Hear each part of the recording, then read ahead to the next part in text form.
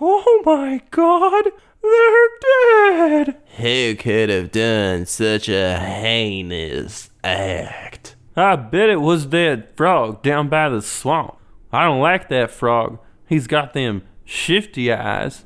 It was that convict Ironjaw, that rapscallion. I bet it was that strange shadowy figure that likes to swing in the park on Thursday nights.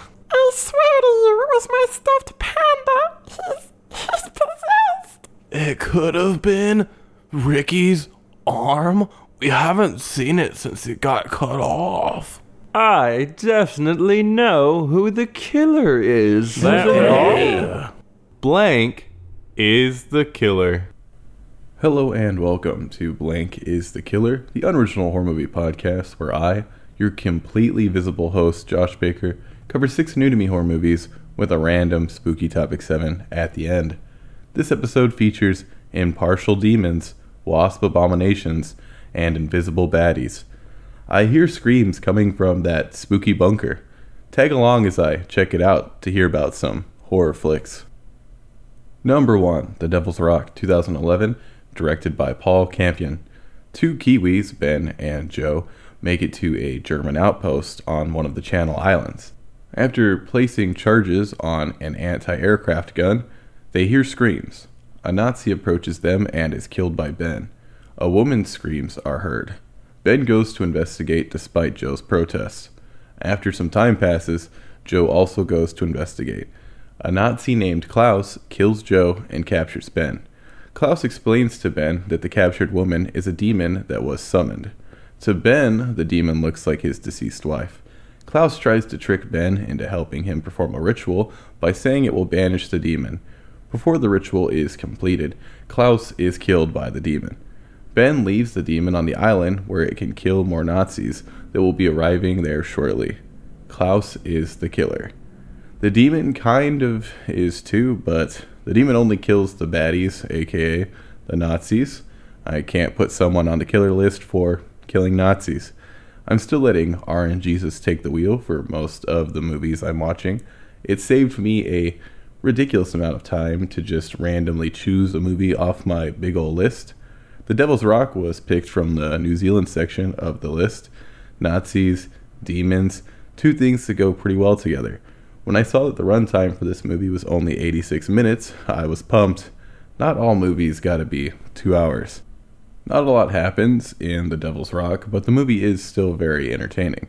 There's a lot of tension. The movie starts off with Ben and Joe crawling on the beach, looking for landmines.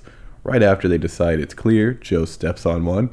He doesn't step on the plunger, so it doesn't end up exploding, but there's some thick tension leading up to that reveal.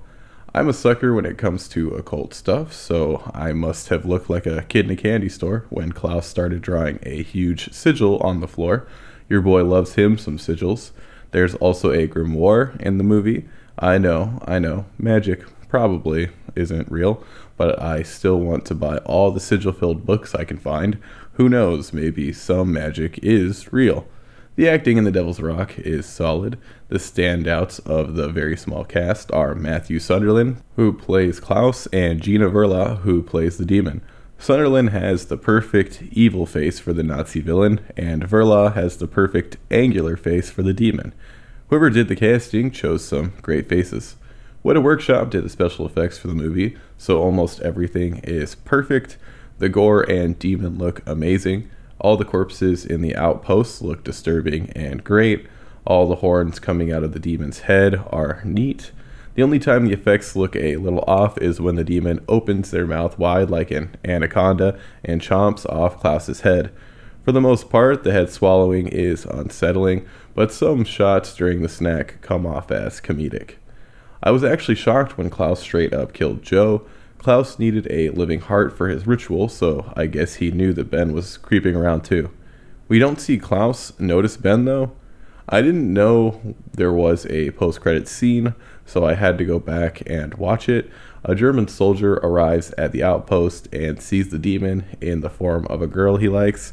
You don't see the demon makeup again, and the soldier's death isn't shown, so I'm not exactly sure why the additional scene was added. I actually prefer the movie without the credits scene. I'm impressed how enthralled I was by The Devil's Rock, seeing as the main movie only has 5 living characters: Joe, Ben, a Nazi Ben kills, Klaus, and the Demon. I found that really inspirational. I definitely recommend checking out The Devil's Rock. Remember Jonathan King, the director of Black Sheep? No? Well, that movie was covered on the podcast a while back. King plays the Nazi that shot himself. He sits still. What a performance. Number 2, Stung, 2015, directed by Benny Diaz. Julia and her employee Paul arrive to cater a party at a mansion. During the party, everyone is attacked by a swarm of wasps. A lot of people die during the initial attack. Those who were stung start turning into giant human-sized wasp abominations. Julie and Paul make it into the house with a few other survivors: Mayor Carruthers, Sydney, Sydney's mom, and Flora. Sydney's mom was stung, so she turns into a giant wasp and kills Flora. Sydney was also stung. He doesn't fully turn into a wasp, but works to help them. After knocking Sydney out, Julie, Paul, and Carruthers try to escape. Carruthers sacrifices himself after he's pinned down by wasps. After lots of back and forth, Paul is captured by the wasps. Julie saves him and blows up the mansion, which was turned into a giant wasp nest. One wasp survives and is killed. Police and paramedics show up. It's then revealed that cow-wasp hybrids exist also. The wasps are the killers. The wasps were created due to a special growth hormone-filled fertilizer that Sydney's mom bought, but there's no way anyone could have predicted the fertilizer making killer wasps. I'm not labeling Sydney's mom a killer. I'll quickly get the negatives out of the way. Stung is supposed to be a horror comedy. It's not funny. Nothing that happens is even slightly funny. The movie includes a romance plot between Julie and Paul. I'm assuming the writer, Adam Aristi, has never talked to a girl or made someone laugh. All of the romance stuff is groan-inducing and awful, and so are the attempts at comedy. The acting is mostly awful, and I realize that's mostly due to the writing. Matt O'Leary tries his damnedest as Paul. Clifton Collins Jr. almost provides a decent performance as Sydney. Jessica Cook plays Julia, and her character was painfully underwritten. Also, Lance Henriksen shows up. He's incredibly meh, but again, the writing is bad. The score is one of the most generic sounding scores I've ever heard. That's a lot of negative. Unfortunately, due to the amount of things I didn't like in Stung, I can't recommend it. Why is that unfortunate? Well, you see, listener, Stung has an amazing premise and stunning practical effects work. The premise being, any living being that is stung by these super wasps turns into a giant wasp hybrid abomination. Pet warning, a dog is stung off screen and turns into a horrifying wasp on screen, which means you see said wasp work its way out of a dog corpse. It's pretty gross. It's also gross and disturbing when wasps come out of humans. I want to point out one particular human filled with giant wasp pinata surprise. A woman who's been stung has the wasp inside her start escaping its flesh prison by sticking some limbs out of the woman's mouth. Some of this is done with CGI, but a ton of practical effects are used also. Practical effects are used when the woman's mouth is ripped open to allow the wasp to work its way out of the human skin it grew in. Now, I'm bringing this up specifically because this particular wasp ends up having the woman's gory, destroyed head stuck on one of its front legs. Every time the head-adorned limb made its appearance on screen, I found it completely unsettling. Huge kudos for such an incredibly disturbing idea. Whoever decided to have parts of human cocoons stick around on the wasps is a genius. A really messed up genius. I may have disliked a lot of aspects of Stung, but the effects in the movie, even the CGI, are incredible. You can tell the CGI is CGI, but it works.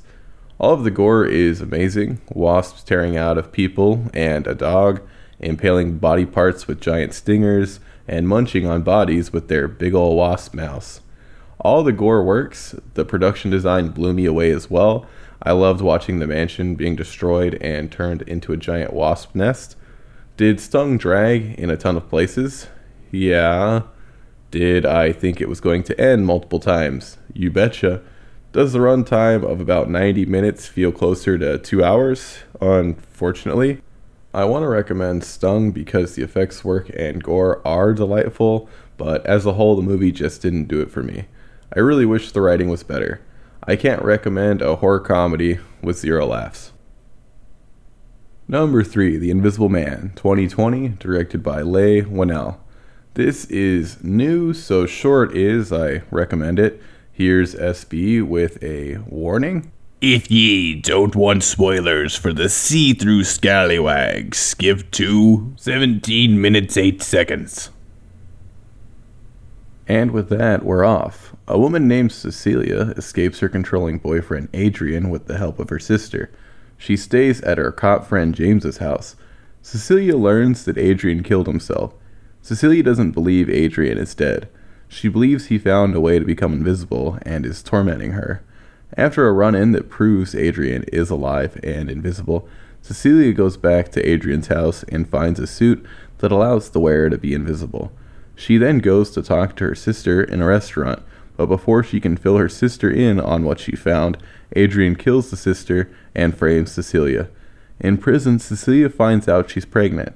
Cecilia baits the Invisible Man into attacking her by making it look like she's going to commit suicide.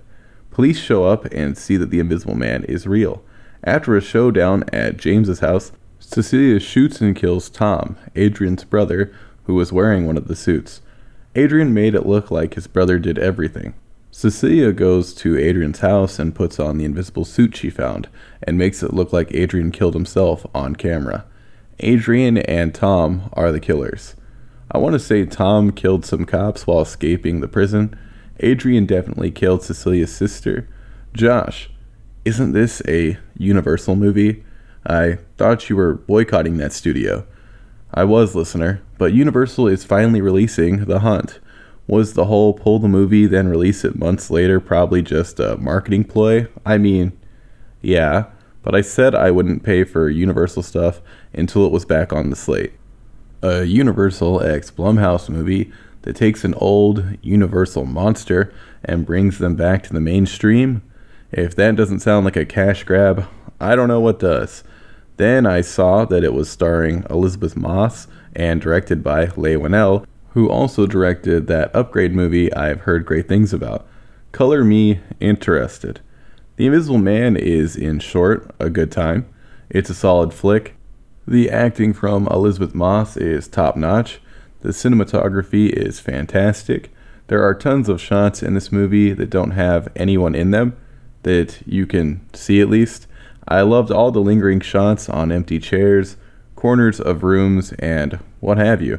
My eyes would scan around the personless shots looking for any sign of an invisible man straight up creeping. The score was solid. It really fits with the atmosphere of the film. The sound design in general is amazing. There is a lot of almost silence in The Invisible Man, and it's unsettling. Most horror movies these days will hit you in the face with a groan-inducing jump scare after a particularly quiet stretch. Not The Invisible Man. It'll let you sit uncomfortably in the silence, listening for any movement from an unseen entity.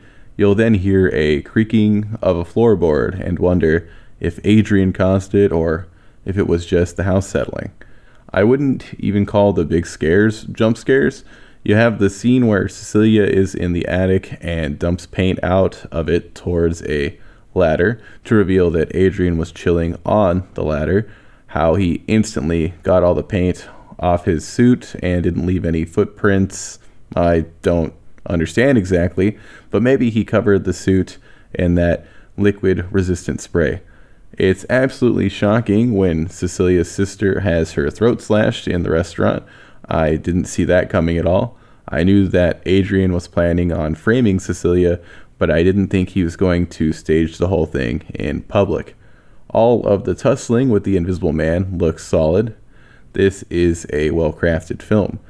Now, I do have some issues with it.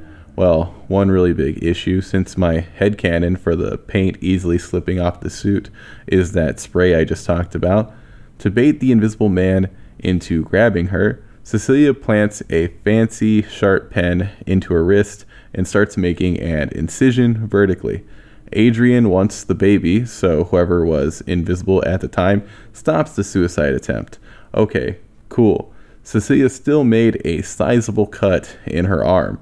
Shortly after doing this, Cecilia pursues the invisible man. Blood should be pouring out of her wrist the entire time she's in pursuit, and she should start becoming woozy and impaired. The cut doesn't affect her in any way. No blood gushing out of the wound, no stumbling due to blood loss, nothing. Maybe she didn't actually cut herself all that deep, and the little bit of blood that's shown in the R-rated movie was actually pen ink. It really looks like she put a deep gash into her arm, though. That's my biggest gripe with the movie. I can look past Adrian appearing inhumanly strong, but I expect oodles of blood from a wrist/wound. The movie doesn't shy away from blood when it comes to Cecilia's sister and Adrian's throats being slashed, so the absence of blood from Cecilia's suicide bait is even weirder to me. The most unbelievable thing in the movie is that Cecilia is able to get a Lyft driver to take her on the longest ride ever, then wait for her in the car for a return trip. That Lyft driver is the real hero of the movie. Cecilia should have just taken her dog with her when she left Adrian's. That dog didn't care that dumb old Adrian was invisible. The dog could still sense that douche nozzle. I'm happy to say the dog survives the movie and does end up with Cecilia in the end. The big takeaway is, if you ever think an invisible person is messing with you, get a dog. Adrian is Luke from The Haunting of Hill House. I knew I recognized that face. The Invisible Man is absolutely worth checking out. Elizabeth Moss is great. The cinematography is intriguing. The sound design works perfectly. I should probably check out Upgrade now. Keep making R-rated reimaginings of your monster movies, Universal. No, I haven't seen Wolfman. Number 4, Evil Spawn, 1987, directed by Kenneth J. Hall, Ted Newsom, and Fred Olen Ray. Evelyn Avery releases a creature that attacks her coworker. The coworker becomes violent after being infected by the creature and kills the teenager before being taken out by the teenager's girlfriend. Avery gives Lynn Roman, an aging actor, a serum made from the creature and tells her it'll make her young forever. The serum causes Roman to transform into a monster. Avery kills herself after being found by the police. Roman kills multiple people before being gunned down by the police. Evelyn Avery is the killer. I could put the coworker and Lynn Roman on the list too, but all the death happens because of Evelyn Avery's actions. Evil Spawn was played at the Alamo Drafthouse as part of their Video Vortex series. It's a series where old VHS era movies are showcased. Strangely enough, this is the first Video Vortex I've ever attended. I've been to their weekly Terror Tuesday nights a ton, but I guess making it to the theater on a Sunday was harder for me. It is the Lord's Day after all. I meant the records day, the day I usually record. If you like horror movies and the bizarre in general, and are located in Austin, I definitely recommend checking out Terror Tuesday, Weird Wednesday, and Video Vortex. They are all fantastic screenings you can catch at the Alamo Drafthouse. Somehow I haven't seen any of Bobby Breese's other movies, which include Ghoulies, Mausoleum, and Surf Nazis Must Die. She plays Lynn Roman, the lead role in Evil Spawn. The host of Video Vortex, Joe, said Evil Spawn was her passion project. It's about a woman dealing with ageism in Hollywood, which Breese dealt with firsthand.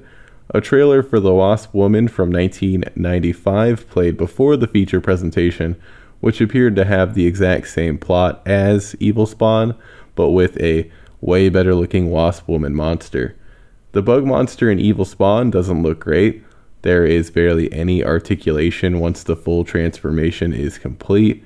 The makeup effects for the monster look their best when Roman is only partially transformed. Don't get me wrong, the effects still don't look all that great, even in potato VHS quality. I did appreciate a teenage boy getting his arm ripped off. That was my favorite kill. and it happens in the first 10 minutes. Bug Roman's kills just aren't that great. The dialogue and delivery of said dialogue is hilariously bad. Most laughs were a result of the dialogue. The best back and forth has to be between Roman and a guy that is writing her biography. It's horribly shot, and both actors aren't selling their emotions in the least. I'm starting to think the big reason Reese wasn't getting any decent roles was her acting chops, or lack thereof. All of the acting is bad, and that's what makes Evil Spawn so fun. When watching a direct-to-video movie from the 80s, you have to go in knowing the effects are going to be cheap, and the acting is going to be subpar at best. The biggest question when it comes to these types of movies is, was it fun to watch? I'd say I had a good time with Evil Spawn. Do I recommend that you watch it at home by yourself? Of course not. This is not an enthralling movie to enjoy in your abode all alone. You could watch it alone if you wanted to use it as some sort of sleep aid. Without the energy of everyone else in the theater, I don't think I would have enjoyed Evil Spawn nearly as much. Theater energy really helps when it comes to watching crappier horror movies. The worst movies can become enjoyable when watched with others. You should definitely check out Evil Spawn if it's playing at a theater near you, which more than likely won't happen. It'll also work with a group of pals. Number 5, the AGFA Horror Trailer Show 2020, created by AGFA. A bunch of old commercials for concession stands and trailers for horror movies were combined into a feature-length adventure. Multiple entities in different movies are the killers. I'll admit this is a really weird movie to cover on the podcast. It doesn't have a plot. It's a bunch of trailers, a bunch of super fun horror trailers. I'm hoping this becomes a yearly thing that AGFA releases. AGFA stands for the American Genre Film Archive. The organization was founded in 2009 in Austin, Texas. Their website says AGFA exists to preserve the legacy of genre movies through collection, conservation, and distribution. They currently have over 6,000 film prints. Working there sounds like a dream job. How was the first ever horror trailer show? It was great. It was a great collection of obscure, weird horror movies. I want to say I had only heard of 4 of the movies that were showcased: Body Melt, Hobgoblins, I Drink Your Blood, and The Undertaker and His Pals. There might have been more that I was familiar with, but those are the ones I remember. The only movie I've actually seen that was featured is I Drink Your Blood, and if I remember correctly, the version I saw was watered down. I saw that at a Terror Tuesday years ago, and there's a high chance I nodded off during that one. Don't judge me, Terror Tuesdays are late at night. Drinks are normally involved. Some of the older movies have thick lulls. Sure, I could have ordered coffee instead of beer, but then I'm going to be up all night. Did I nod off during the AGFA Horror Trailer Show? Nope. It kept me entertained with its constant twists and turns. Here are some of my favorite parts. The funniest names that were continuously announced in that old horror movie trailer voice were Scalps, 3 on a meat hook, and I Drink Your Blood, since it was then instantly followed up with I Eat Your Skin. What a double feature that must have been. I Drink Your Blood and I Eat Your Skin. Other great titles that should be mentioned are The Robot versus the Aztec Mummy and Old Dracula. But Old Dracula was announced by a guy doing more of a funny disco voice. Old Dracula also had a banging song in the trailer. I did end up adding a bunch of movies from the trailer show to my big ol' list. Body Melt was already on there. I added Bloodhook, a slasher about people being murdered during a fishing competition. Psychos in Love, a movie about psychos in love. Hobgoblins, a rubber puppet creature feature about hobgoblins. Demon Wind, a movie about a ton of weird stuff, including demons. Splatter University, a slasher set at a university. And The Robot versus the Aztec Mummy, a movie about exactly what you think it's about. which has a surprisingly creepy looking mummy for a movie released in 1958. Now, do I actually have high hopes for any of these movies? I think Body Melt, Bloodhook, and Demon Wind might actually be good. Splatter University and Hobgoblins are a little iffier, but I'm hoping for some laughs even if they don't end up created by the intentional comedic beats. Psycho's In Love came out in 1987 and looks real rough, but I'm intrigued. The Robot vs. the Aztec Mummy looks real bad, but the premise is so stupid I had to add it.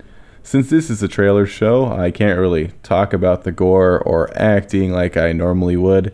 Lots of funny, cheesy looking gore and hilariously bad acting were on display. A really cool aspect of watching so many trailers is seeing trends. Did y'all know that almost every movie released before the 1980s was touted as the scariest thing ever created? For some movies, they were so spooky that you had to sign a waiver. There's nothing scarier than legal documents. I know William Castle was super into advertising in a similar but more over-the-top manner. I don't think there were any trailers shown for his movies. Too big a name, I suppose. So this has been a really weird section. The AGFA Horror Trailer Show is an experience I definitely recommend. Will you be able to experience it? Hopefully there will be a way to check it out in the future that's easier than booking it to play in a theater. It would be awesome to book at a small theater and watch it with an audience though, and it can be booked on the AGFA website. Keep an eye out for this one. Number 6, Dead Man's Shoes, 2004, directed by Shane Meadows. Richard comes back home and learns about what a gang of drug dealers did to his brother Anthony, who was intellectually disabled. Richard messes with, then kills everyone that had a hand in driving Anthony to suicide, except one man who, instead of torturing Anthony, stood by and did nothing, while others did. Richard then forces that man to kill him. The gang of drug dealers are the killers. They don't technically kill Anthony, they for sure beat him up, drugged him, and left him in a room with a noose around his neck. The blame falls on them. They might have also sexually assaulted him, and the leader, Sonny, did force a girl to do it with him. Yeah. The gang totally deserves to be murdered by Richard. That guy that kills Richard literally asks him to kill him. Now that I've seen Dead Man's Shoes, I don't know if I'd call it a horror movie. It was recommended to me as one.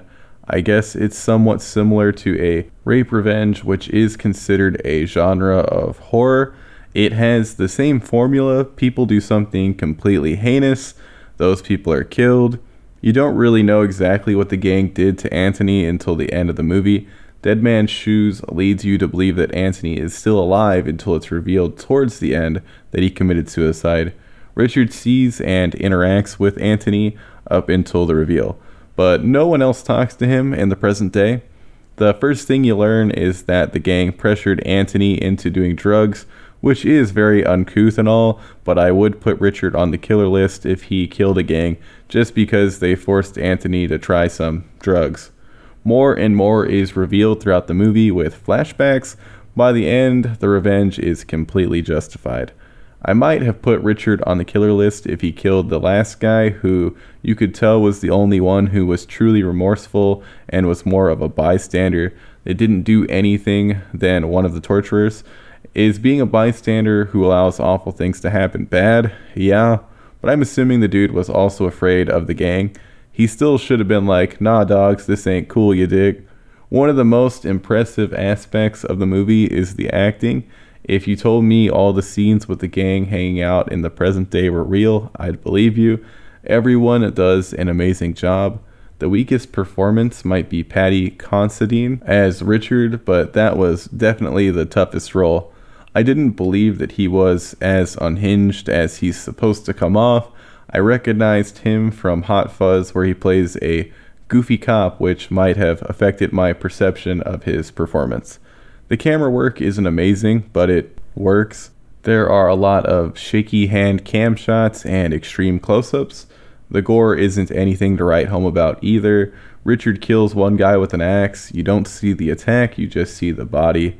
The body looks like someone poured some decent looking fake blood all over it. Besides using an axe, he also kills with a gun, knife, and palm strike.